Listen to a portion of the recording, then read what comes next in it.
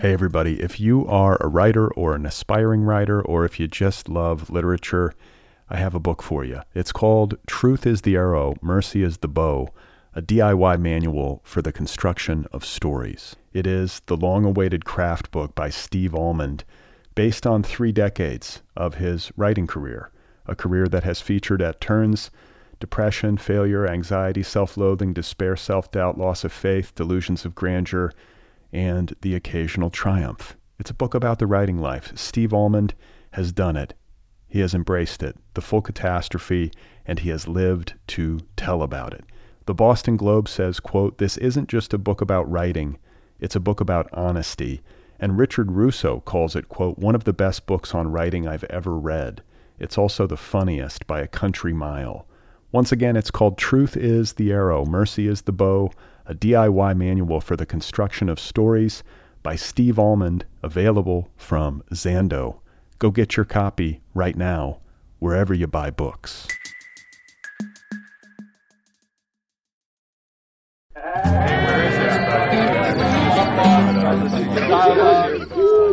So, hello everybody, how are you? Welcome to the Other People Show. I'm Brad Listy here in Los Angeles. It's good to be with you on a Sunday. It's a Sunday episode.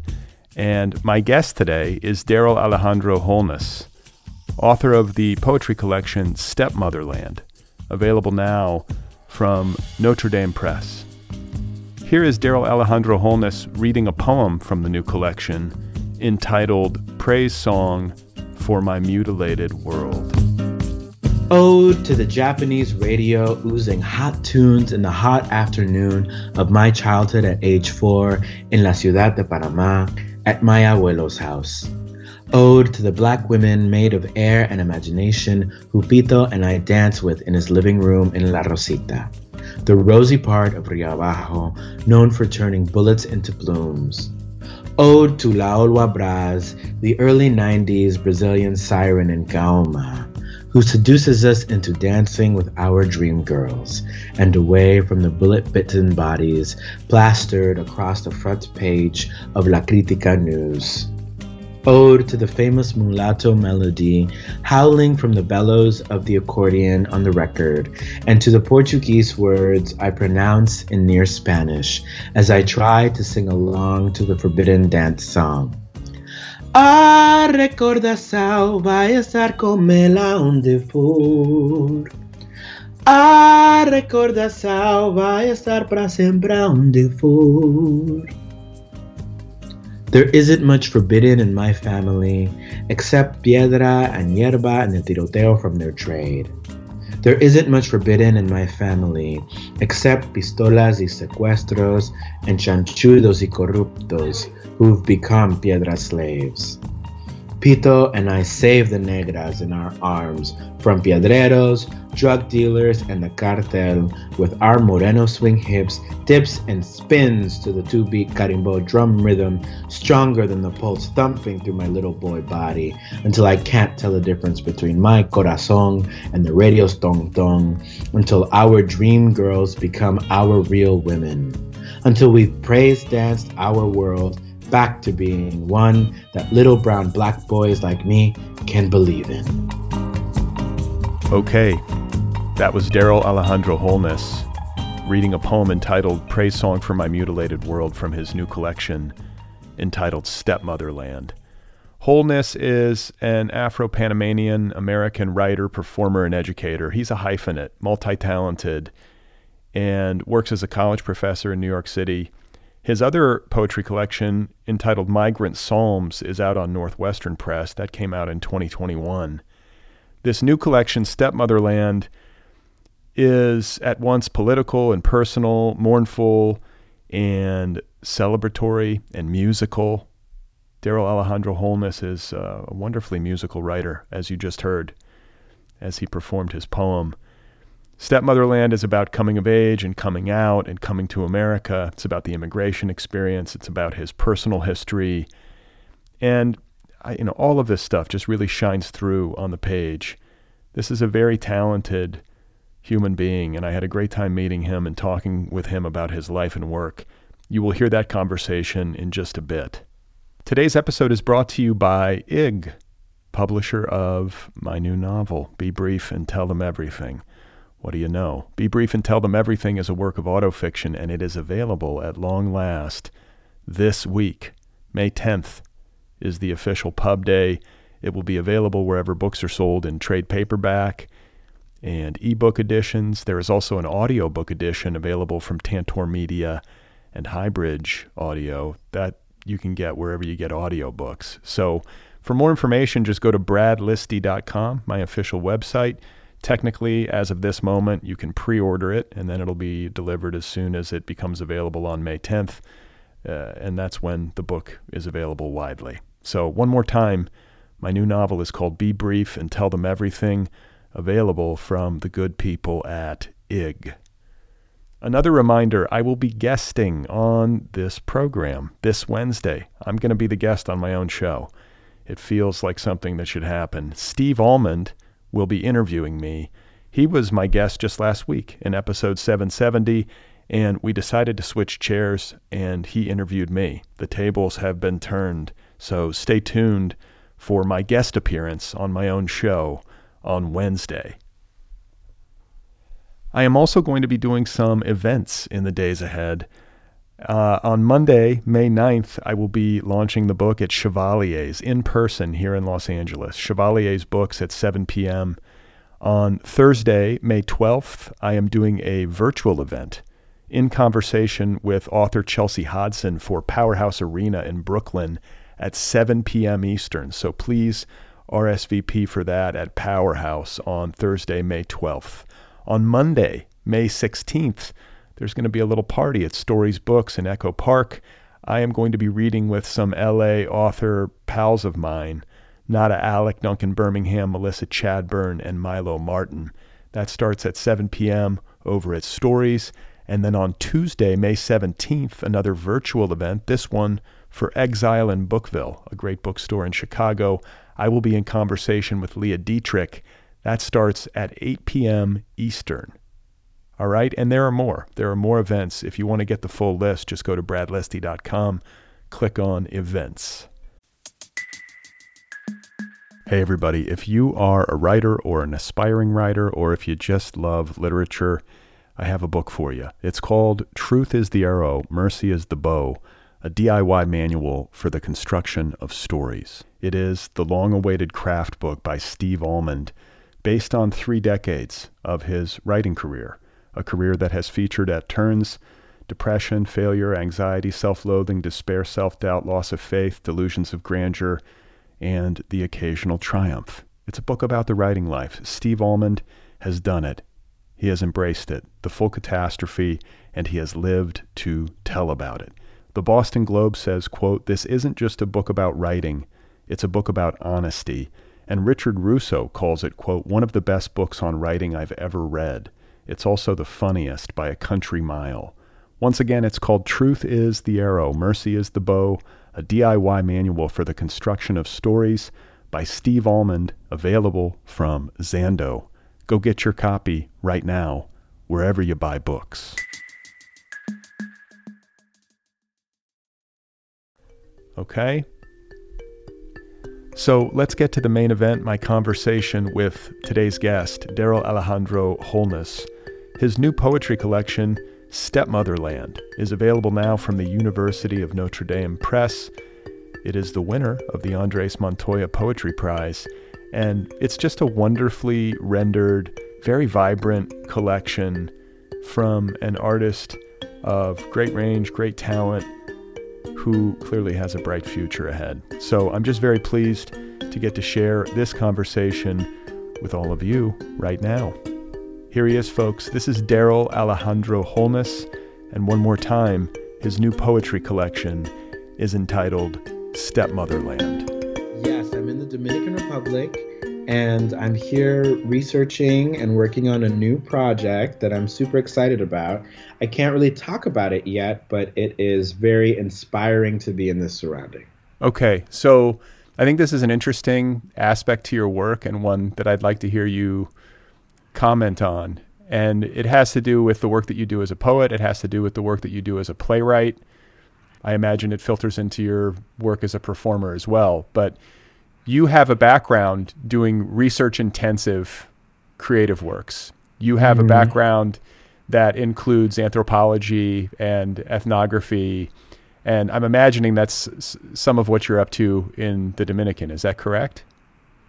It's always a part of my work. It's a part of my creative process. So even when I'm not doing a work that has a scholarly outcome in the form of an academic paper that I might present at a conference, it's so ingrained in my creative process now that even when I'm writing something that where I take a lot of creative liberty and creative freedom, the first thing I always do is put together a book list to conduct a literary review so that I can see what other people have written about the topic and to really absorb as much as there is out there that I can access about whatever it is that I'm interested in experiencing, and then holding that truth alongside my own experience of that place, of that history, of that object, of whatever that subject is. And so, yes, it's definitely a part of what I'm doing here. And I'm so excited to not only be in Las Terrenas because it's beautiful,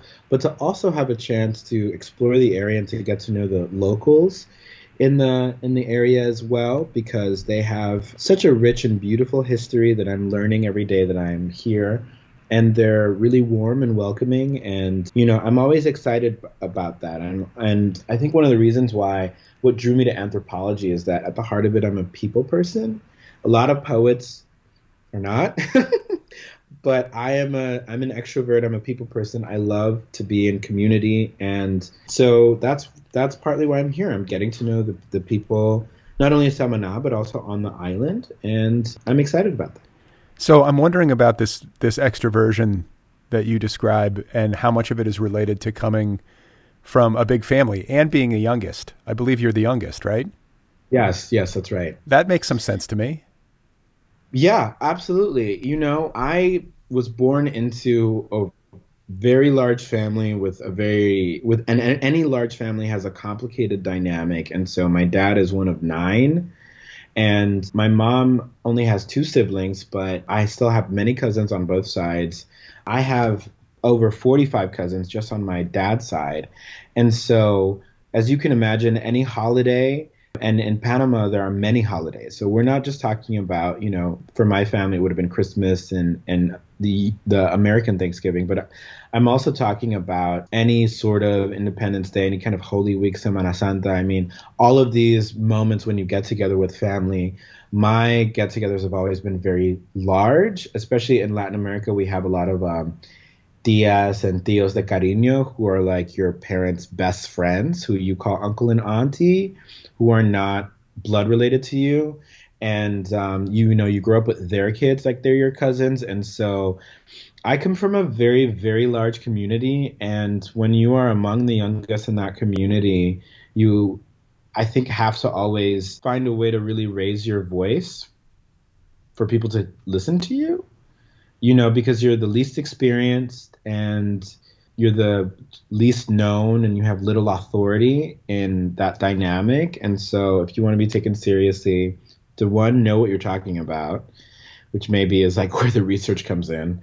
And 2, you have to really be able to communicate, efficiently to a variety of different audiences who are the members of your family and navigate all of those dynamics of ego.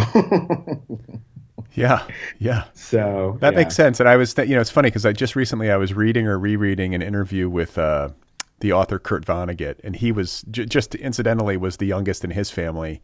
And he was talking about humor in his work and how he believes that its origins could be found in the fact that he was the youngest and that the only way for him to break into a conversation effectively at the dinner table in his family as the youngest was to say something funny. Because otherwise everybody just wanted to have adult conversations, and it was his way in. And I'm wondering too, based on my research, because I know you were a very musical child, so much so that your nickname was Radio. Yeah.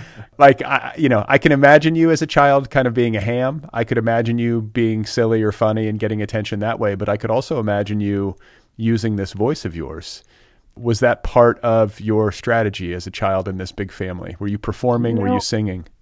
I don't really think that I had a strategy. I think it's more like I don't know if it's trial and error, but I just did what I wanted to do, and sometimes it worked and sometimes it didn't. And I think when you're 4, and 7, and those kinds of ages, you are getting to know your body. And I just remember I was always excited about how your body's an instrument, how I could treat my body like a drum. And so I'd always be like just drumming uh, on my thighs, on my knees, on my shoulders, and making music that way. And music always really made me feel good and interesting and complicated, but there were all of these feelings that were associated with my being. And you know being an adult, being an academic, being a scholar, you're in your head so much that I find that turning back to music is a way that I can remember to be in my body and then to also be present, which is also something that I learn in meditation. And so I'm always excited about being in touch with my inner child, because so much of that is based in music, but so much of that is also based in the body.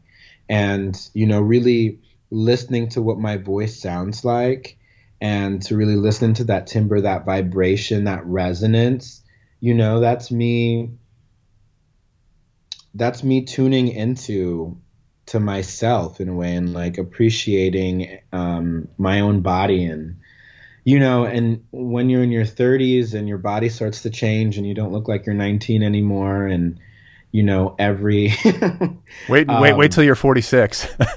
and every slice of pizza and every glass of beer, you can see it in your body and you feel it. I think I'm always looking for ways to appreciate my body, and so much of that has to do with the sounds that it produces. Well, I'll tell you, I think this turning off of the mind, of the thinking mind, and getting present and just sort of being in your body, that is a gift. Because I was relating to you when you were talking about being an academic and being locked up in your head a lot. That is where I squarely remain. I have very little, like if I go to a concert and people are dancing, I can sort of do this thing. It's a very white guy thing, but I cannot be unencumbered, or like I cannot with a sense of like abandon be inside my body. It's just not something I've been able to do yet. Maybe later, who knows, maybe I'll be one of these elderly guys who finally unlocks at like a wedding or something. But I envy people who are musical, who have that kind of seemingly effortless ability to access their child self, or that lack of self-consciousness, or whatever it is. That quality is really enviable to me. I think it's something that you can cultivate and work at, no matter who you are. And I've read and taught sections of Julia Cameron's book, The Artist's Way, and, classic book, 25th anniversary, I think, is this year. It's funny, I don't mean to interrupt, but I just had a conversation about Julia Cameron and The Artist's Way on this show in a recent episode with an author for whom that book was instrumental. She helped her write her book. So yeah, for so many people, that book is instrumental because it teaches you that your creative process can be separate from your editorial process. And so for a lot of people are encumbered by the little editor in their head that's like, that's not a good sentence, or that's an ugly painting, or like, why are you singing that way, or whatever, or like, that's not how a dancer moves, or that's not what a poem is, right? And I think part of Julia's approach is to separate those experiences. And so when you write something in your morning pages, you put them away and you don't look at it for 2 weeks. And you keep writing every day, and you develop a writing process that's about self-expression, self-exploration, and contemplation. And then if you want to turn it into something that's publishable, and you want to put it through an editorial process, your own, before you send it out to anybody else, then you can do that after, separately. And I think finding ways to just cultivate your creative self is a huge part of what I teach in my classes, where I say, theater, the reason why we call one of the reasons why we call it a play is because you are playing around. And if whatever you're making, you're not having fun making it, then you should stop. I always tell my students, like find a way into this that brings you joy, even if the narrative that you're exploring is related to trauma. There's still some kind of level of satisfaction and joy that can come from telling the story, sharing the experience, and some kind of healing oftentimes that can come from sharing stories of trauma. So like whatever the case is, find the joy that's there. And I think that ultimately that's what we do as kids, right? We're always looking for that high. Like we want to like run around outside, and then when we get tired, we want to like roll in chocolate, and then when we are like done with that, we're just gonna like, I don't know, just keep exploring and trying to find that high that makes us happy. So it's out there. Yeah, it's funny. Find You it. say you say that, and I'm thinking of my daughter who is 11 and makes all these great like videos and is very creative. Will make art or videos or will write something. And she's at an age where she is maybe just coming into some self-consciousness creatively. It's not fully there yet, but I'm kind of mourning the fact of its arrival because like you're saying, kids have this beautiful access to joy and this kind of freedom, where they're not really worried so much about how something's going to be received. It's just for the pure fun of it. And the results are kind of astonishing a lot of the time, and it's very easy as an artistic person to look at something my daughter will put together and just be envious. Like, wow, she just had a lot of, fun with this. And it's like really good and interesting. And like, maybe has more life in it than something that I've spent 8 months noodling with, or what, you know what I'm saying? So Yeah. there's that access and immediacy. And it makes me think of something I think Picasso said. It's like that famous quote about how he spent his entire life learning how to paint like a child again or something, that makes some sense, right? You're kind of trying to get back to that moment. Yeah, absolutely. And I think about experimenting with sound in my poems the way that I used to play with sound as a child when I wanted instruments that we didn't have. Or so like we might have a piano or a keyboard, but not a drum set. I ended up learning saxophone because I used to always sing saxophone parts in songs because I wanted to play the saxophone, and we'd listen to, like you name it, Kenny G or like whoever. All of my jazz friends are rolling their eyes that I just said the word Kenny and G. But I try to find that every time I write a poem. And that's why I think there's so much hope in the book, because I would oftentimes write about social justice or important historical events like the U.S. invasion of Panama, or personal challenges that I've had. But the experience of writing the poems for me has always been one where I'm searching for healing. I'm searching for hope, where oftentimes I start writing from a place of despair, and I'm turning to the page because I'm reaching for hope. I want to find the joy that I can't find right now because I'm lost in the misery of whatever moment, right? That's the topic of the poem. But I want to leave the poem, having arrived somewhere else. It's funny that you say that. It makes some sense. I feel like there's an incredible vitality to these poems. I feel the joy in them. They do not come off as morose, even if they're dealing with difficult subject matter. There's definite musicality in the poems. I also felt, all throughout the collection very strongly this sense of community and family that you talked about earlier. And this sense of rootedness in place in Panama, your childhood there, your love for your family. Like I couldn't help but feel a sense of warmth and interest in your upbringing, because it sounds like you were surrounded by some pretty extraordinary people. Absolutely. I was in graduate school and I had this friend named Eric who was an anthropologist. and an archaeologist. And he just looked at me one day and he said, "Wow, you were really loved as a child."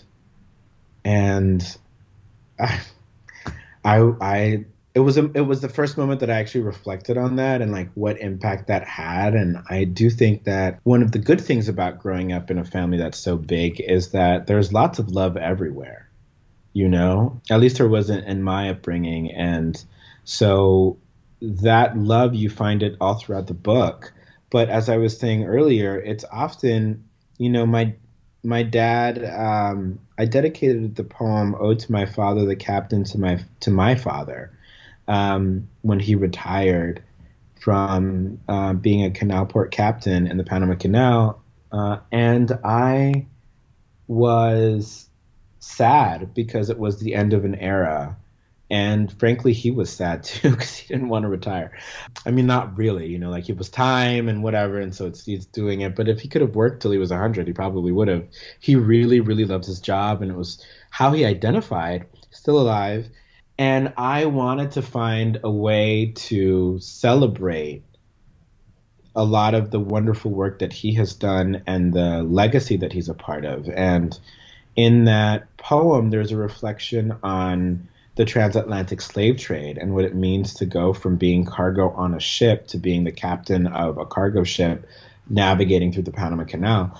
And, I'm taking the sort of bittersweetness of his retirement and the sadness that he's feeling and the kind of nostalgia that I'm starting to feel. And I'm taking the challenges that come from the transatlantic slave trade and that awful history, but I'm finding a way to honor my father and the sacrifices through the poem. So, even when not everything in my family is just, like that nice and sweet, right? But I'm desperately trying to find a way to celebrate the good moments and hold on to the good bits of it, because that's what will carry me over into the next generation.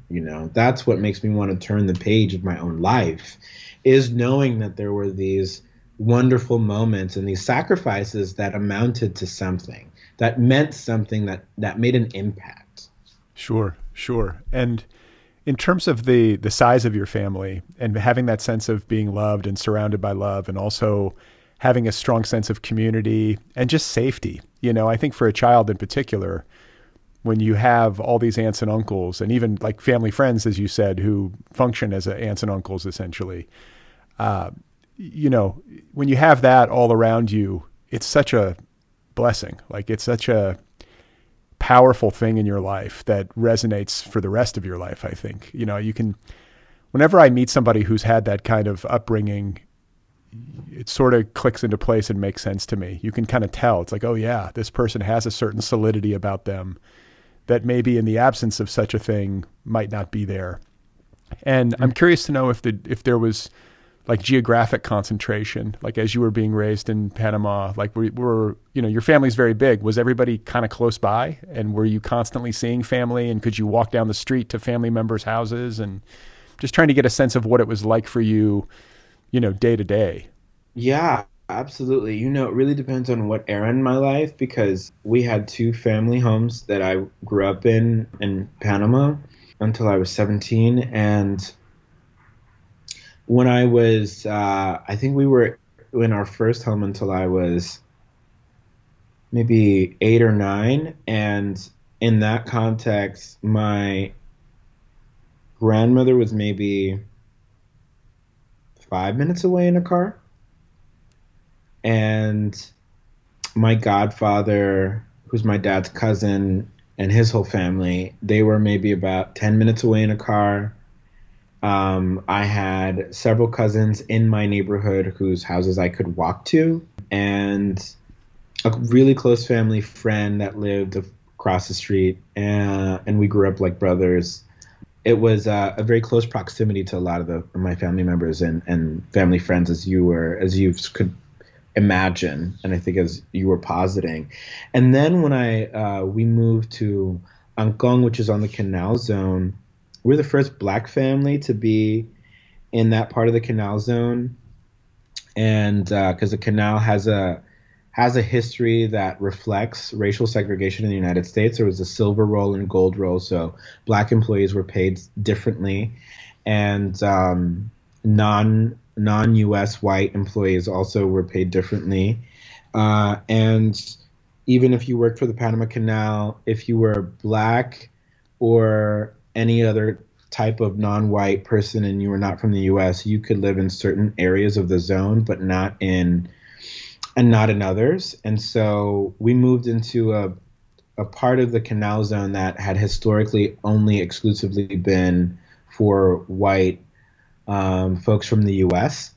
and, who were paid in the gold roll. And so when we moved there, eventually bought that house from the U.S. government, and then that's where I ended up growing up. I was very removed, actually, from all of those family members who were not around me.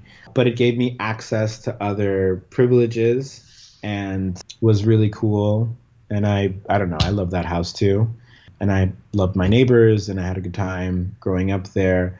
But it was sort of like this separation that was then even furthered even more when I moved to the United States, and I was even further away from my family. And I think you're always trying to build community wherever you go when you're an immigrant. But I think also I'm always trying to build family wherever I go as well. Having when you know what that feels like. And, even when we moved to the suburbs, I would still see my family every weekend. And eventually we ended up moving my mom's parents in with us into that house so that we could take care of them. And that was those are some of the most cherished memories I have growing up in my teenage years, which your teenage years are all about, like, who's popular at high school and what college you want to get into and your first kiss and your first date and all this stuff that has nothing to do with people that you're related to, because you want to, like, become an adult and you want to emerge and be your own person and all this kind of stuff. And but I have these really beautiful memories of being a teenager and having my grandmother and my grandfather still be around me and take care of me and kind of spoil me. And I dedicate a poem to my grandmother in the book called Bread Pudding Grandmama. I was going to say, I was just going to mention that poem, which I love.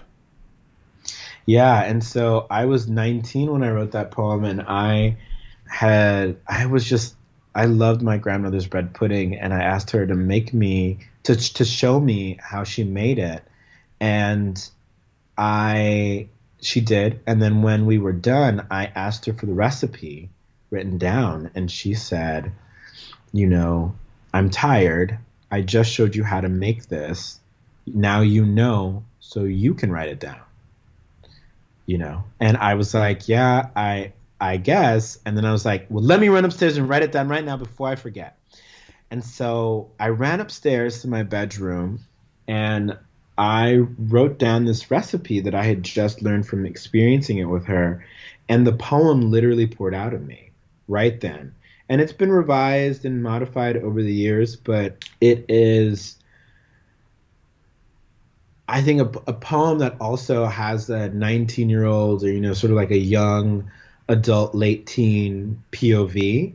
And so I do like to talk about how old I was when I first drafted the poem, because I think as I've revised it, over the years and I've gotten older, I always wanted to maintain that perspective, because it is a point of view of an adult, but someone who is still very much impacted and affected and still being raised in a way by a grandparent. And so I really cherish the ways that my grandparents were still raising me, even when I was, 16, 17, 18, 19, until they died. And I carry their spirit with me everywhere I go, especially because my grandmother loved to travel, and so do I. So I know that wherever they are, every time I get a stamp on my passport, they're rooting for me to keep going. Right. So that's lovely. And I think, too, there's something lovely about this small moment of grandmother passing along like a cherished family recipe for a dessert, which, by the way, bread pudding I think is my favorite dessert when it's made well. I love bread pudding. Delicious. It's delicious. When it's done well, it's the best. But there's a lot of deeper meaning. It could be easy to just kind of write it off as like, oh yeah, this is just a family dessert. You can serve it on holidays or whatever. But these kinds of traditions and the act of cooking and making this sweet treat, I don't know. I think that you can find a lot of deeper meaning in it in the ways that we relate to life and suffering and even oppression, or, like it's a way of pushing back almost against the difficulties of life. Joy as resistance is something that is key to the human experience, in many different cultures and communities. And I think that it's especially vital in the Black community that I'm a part of, being a Black Panamanian. And so every time we celebrate, we're not only celebrating, the joys of life, like our achievements, but we're also celebrating having survived the challenges that we have faced. And I do think that there's something really resilient about Black joy, and I'm always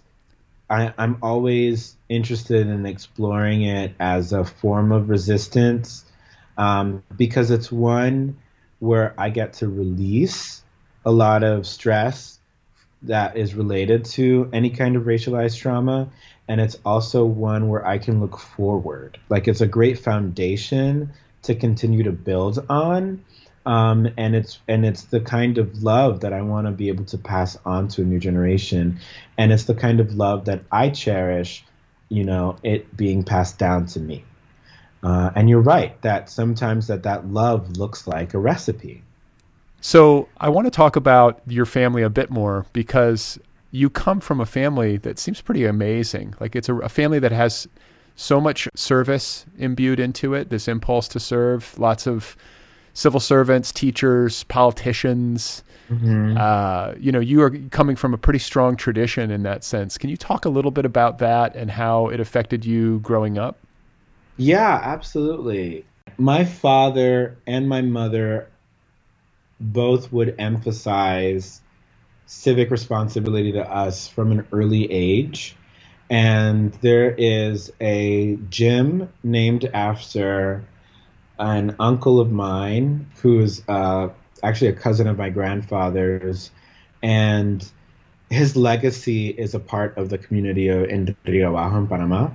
And so my father would sponsor basketball teams, their jerseys and et cetera, from the kids of that neighborhood, and take me there with him oftentimes to give those jerseys out to the kids, and would talk to me about how it's important to always give back to the community that you come from.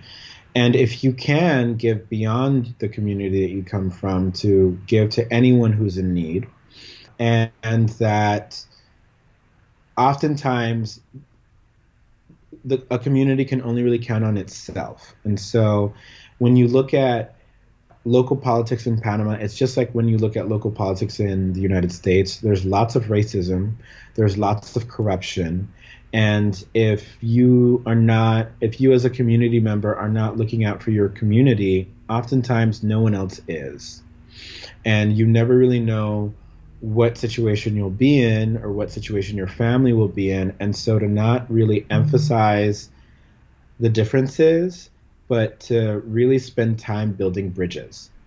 And so being able to provide even like jerseys and basketballs and things of that nature meant that it was one less thing that these kids would have to worry about, and that they could focus more on the joys and the skills that they would develop playing basketball, and the sense of community and belonging that they could find when they would connect with each other on the court. And so we were building bridges within the community so that other people could also build bridges between each other.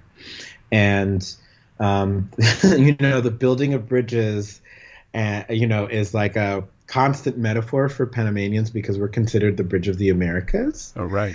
And so it's a metaphor that is like universal, but it's also like very specific to what it means to be Panamanian for a lot of people. And I'm happy to constantly think of my work as attempting to continue that legacy and continue that tradition. And so you'll find that the book talks about all sorts of identities and it talks about intersectionality. And I'm thinking about new rhetoric around race and identity that we have, especially coming out of the United States. And for me, all of these, all of this new language is not really about separations. All of this new language is to find a way to talk about these differences so that we can find the universality and specificity. Because it's not that we need to erase these differences in order to find our commonalities. I actually think that we find our universalities in the specificity and in that specificity of our differences, right? Because it becomes a way for us to understand each other better. And I learned that from growing up in Panama, but also from literature, because I think the best literature does that. It gets to the marrow of the bone so that you can understand how this animal's heart beats, so that you can understand how it breathes, how it moves.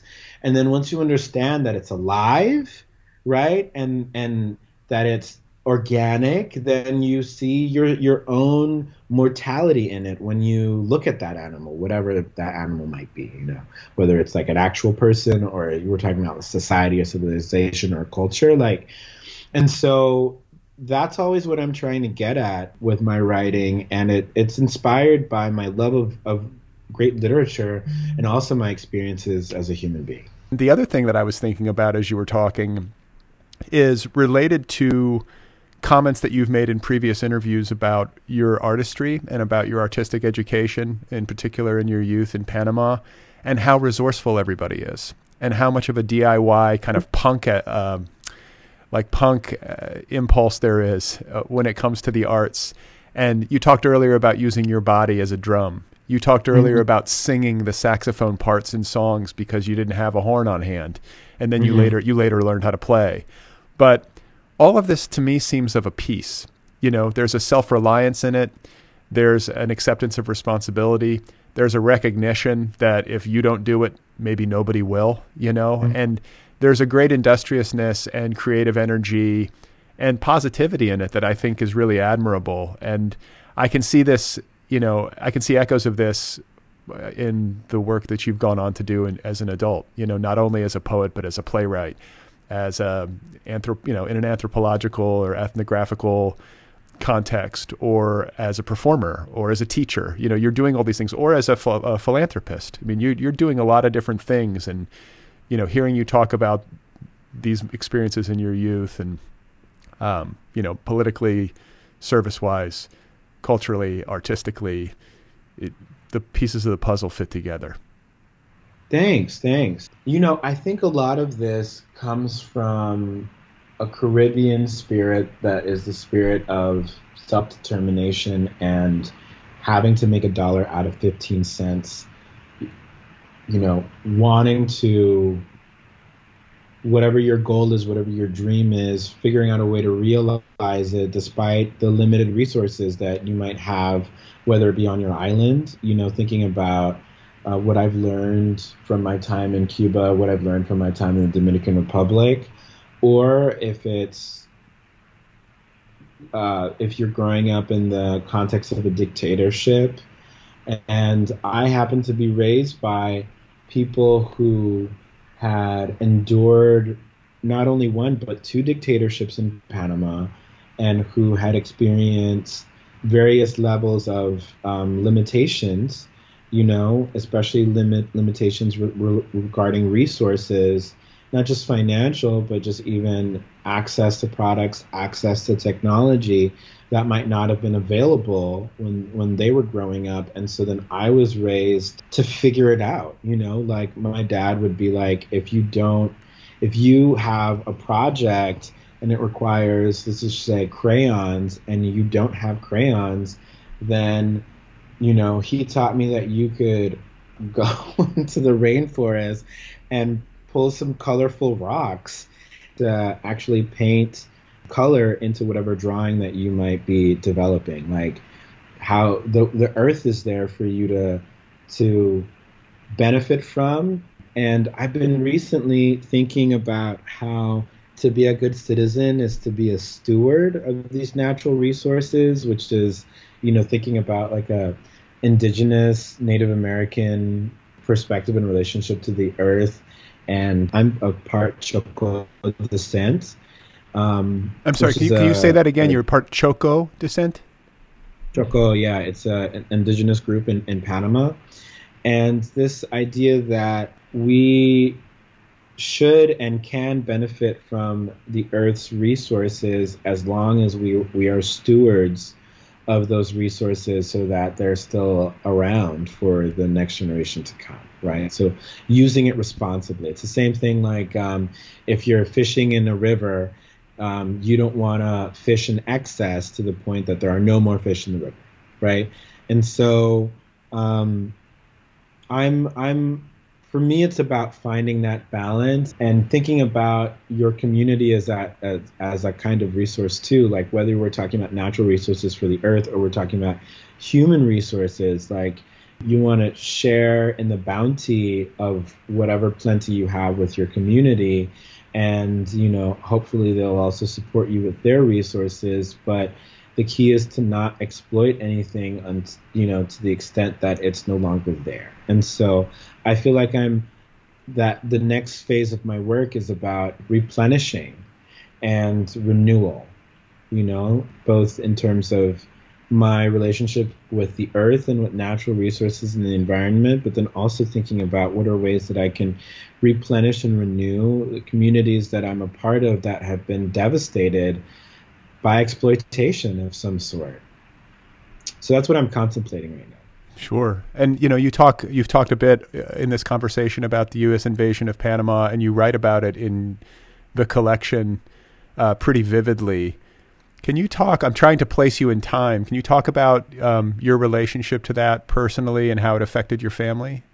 Yeah, I can talk a little bit about it. It's kind of a sensitive topic, but what you see in the poem is this scenes from Operation Just Cause is me at 2 years old asking my mom if the good guys were there to get the bad guys when the U.S. invades, right? And so that's how old I was when the invasion happened, and that was my point of view from, in the moment of that event as a child. And what I have come to find is how that experience, and not just the experience of the invasion, but really the legacy of the dictatorship, and then the kind of shifts that happen in the country politically, economically, and socially afterwards, is a history that continues to shape the reality of the experience in Panama now, and is in a way, a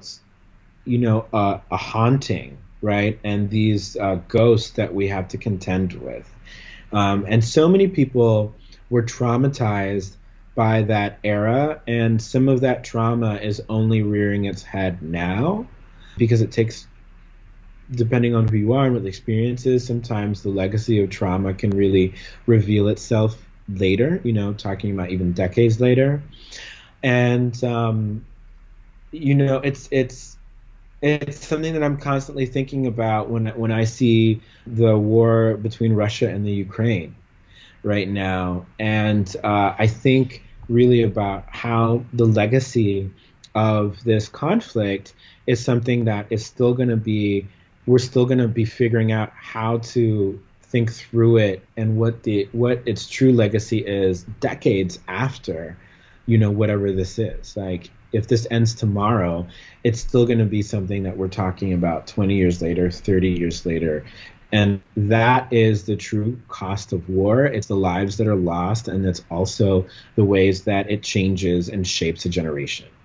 Yeah, I'm kind of girding myself for the stories that we haven't heard yet. We've heard so many horror stories already, but there's going to be so much more, and it's a big mess. And the last thing I'll say, speaking of big messes, we've spent a lot of time on your childhood, but your book has quite a lot to do with it, and it's such a rich part of this collection, and such, it's so obviously the foundation for all that you've done. But I want to talk about 9/11, because this is, if I'm correct, when you started to identify as a writer, because you were asked, I believe in a school setting, to write a commemorative poem about 9/11. And this was basically your debut, or like the first time you really, I don't know, wrote something that had such an impact on people, and you kind of felt viscerally the power of language. Is this accurate? Yeah. So I had a journal of poems that I used to keep since maybe about 7th or 8th grade. And when I was a freshman in high school, 9/11 happened, and I was at an international school.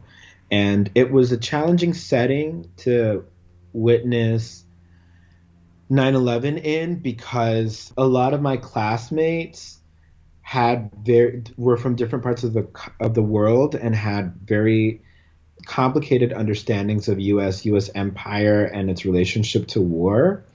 And we were all so young and were searching for a way to process and to think through it.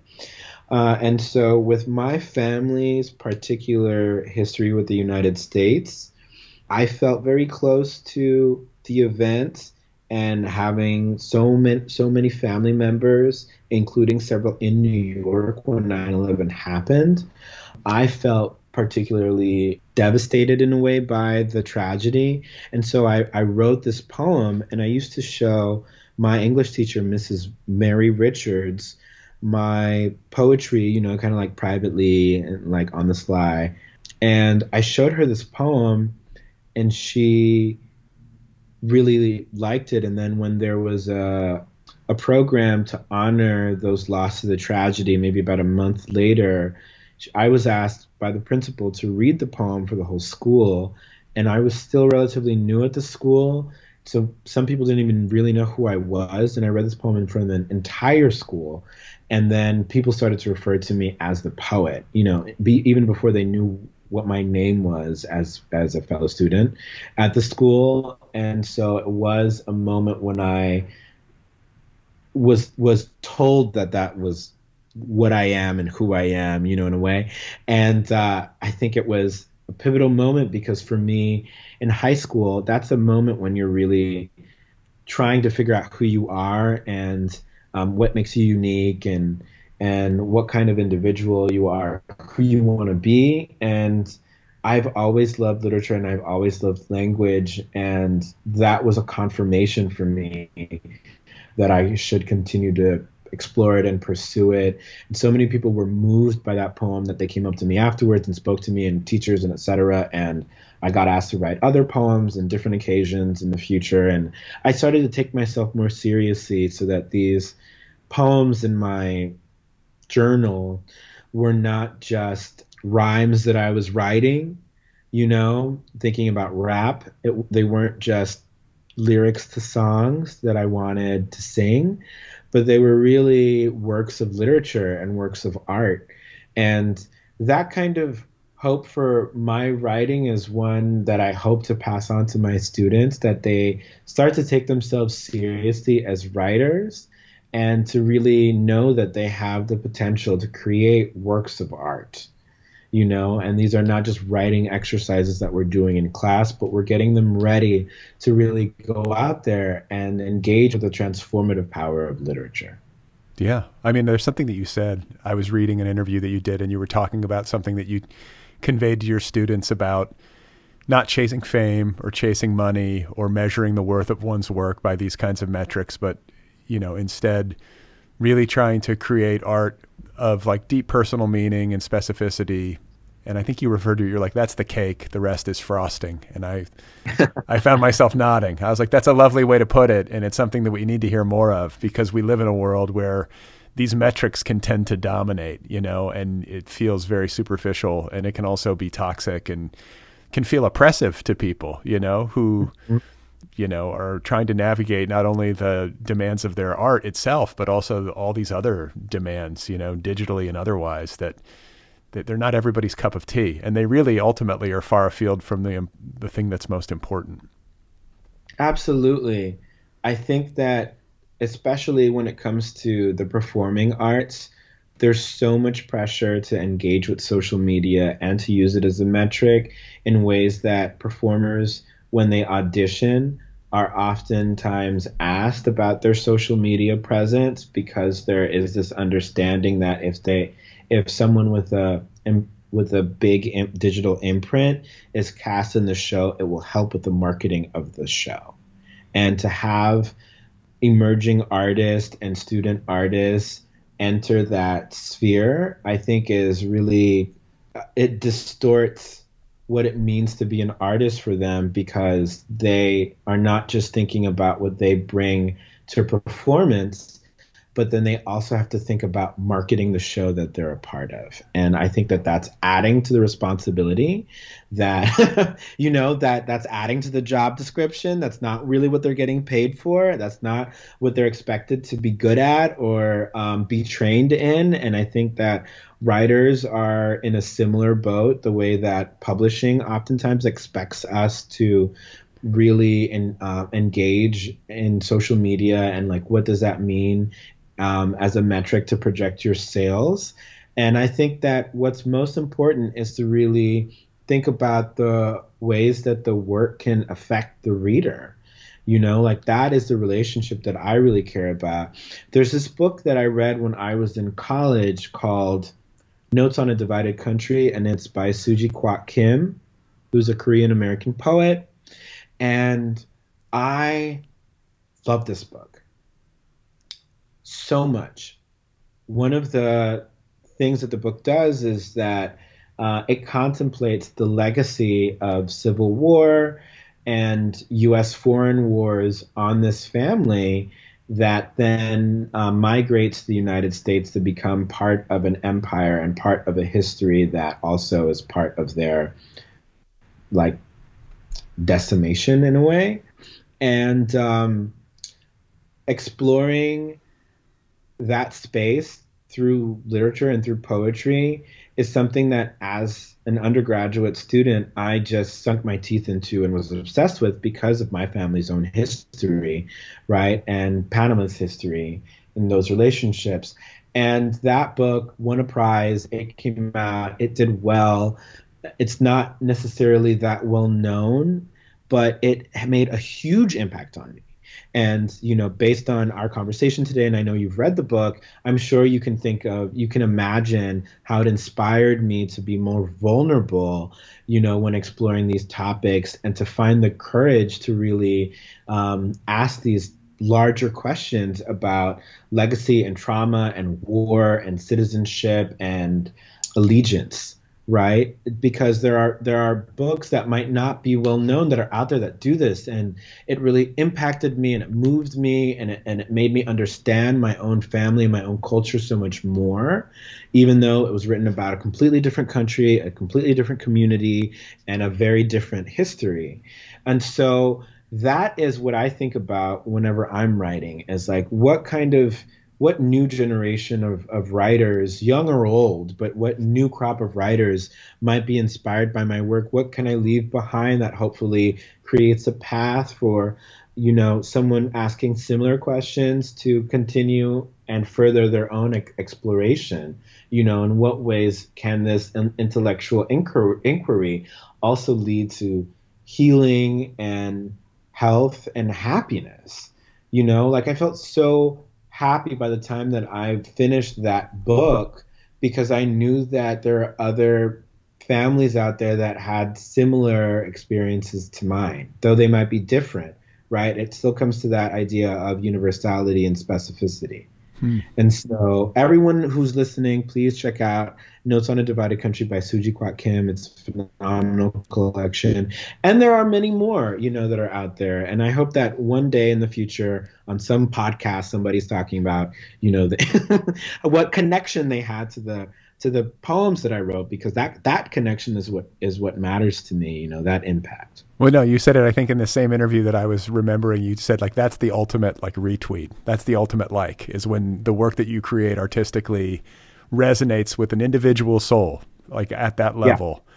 Yeah. And I couldn't agree more. I mean, that's what we should be going for. You know, all of this kind of superficial reciprocity that doesn't really amount to anything. Like, this is something that makes me bristle, is this notion that somehow social media connectivity is going to have a direct correlation to book sales. This has been disproven. I mean, sometimes maybe, like, it can help a little bit. Sometimes maybe it might have like a more direct line of correlation, but more often than not, it doesn't mean anything. You know, you can have 6,000 likes and it, you know, that doesn't mean you're going to have 6,000 book sales. So I think, you know, it can be kind of what's the word I'm looking for? It's a way of getting one's priorities out of whack. It's not good for anybody. It's not good for the artist, and it's not good for the person receiving the art. And it's just nice to hear somebody speak about it so eloquently. You know, I want to be respectful of your time, and there's so much that this collection does, you know, and we've really only talked about kind of a part of it. And I don't want to part company without addressing the issue of immigration.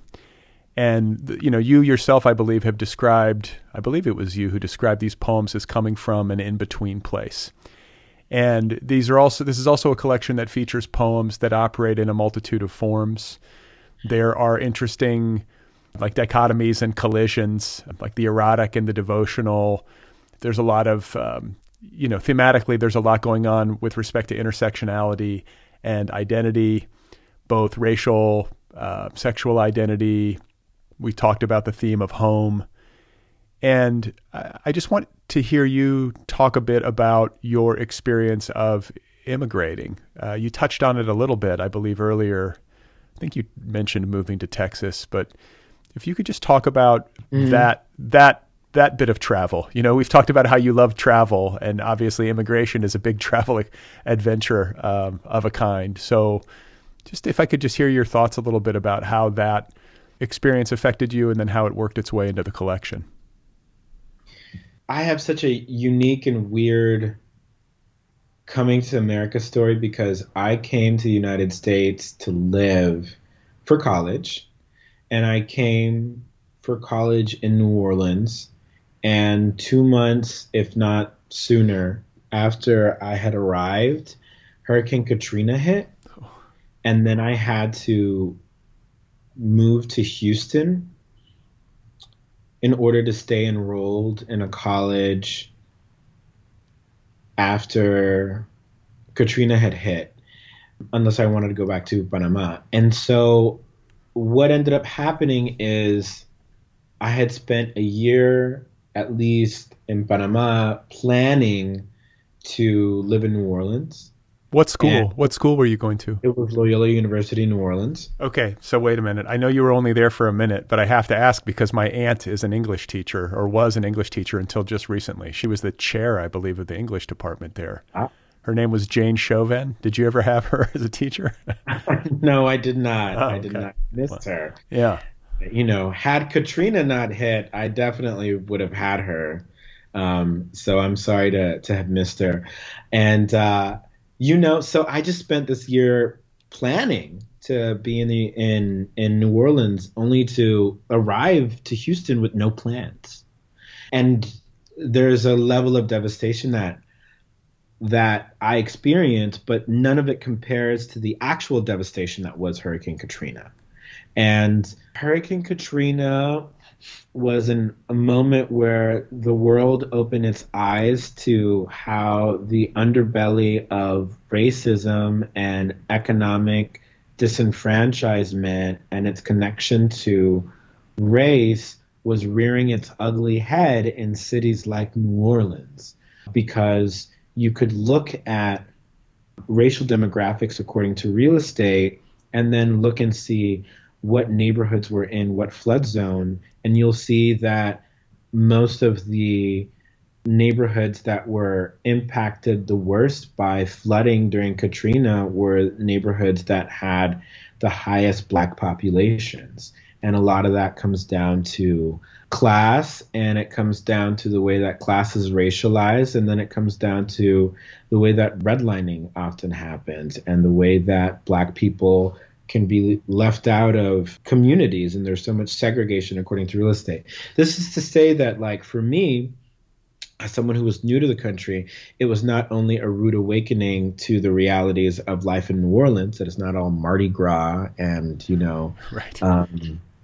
And debauchery, and the best of ways, but it was also a rude awakening to the harsh realities of the American dream, which is that the little opportunity that there is oftentimes comes at too high a cost that can sometimes lead to the exploitation of others. And that for most people, it's an ideal that they never realize unless they're coming from a space of privilege. And, all of those concepts were really new to me at the time. And I think for a lot of people in the country, Katrina was a wake-up call. Katrina was an eye-opener. And so being new to the U.S. at that very moment was really rare and odd. I think the questions that I was forced to ask as someone who evacuated New Orleans during Hurricane Katrina informs the questions that I ask in my poems about this country and its legacy overall. And so in that way, it impacts the positionality of the speaker in my poems, because this is not just someone who is maybe new to the United States that is, just buying into the American dream, but it's one who comes with questions.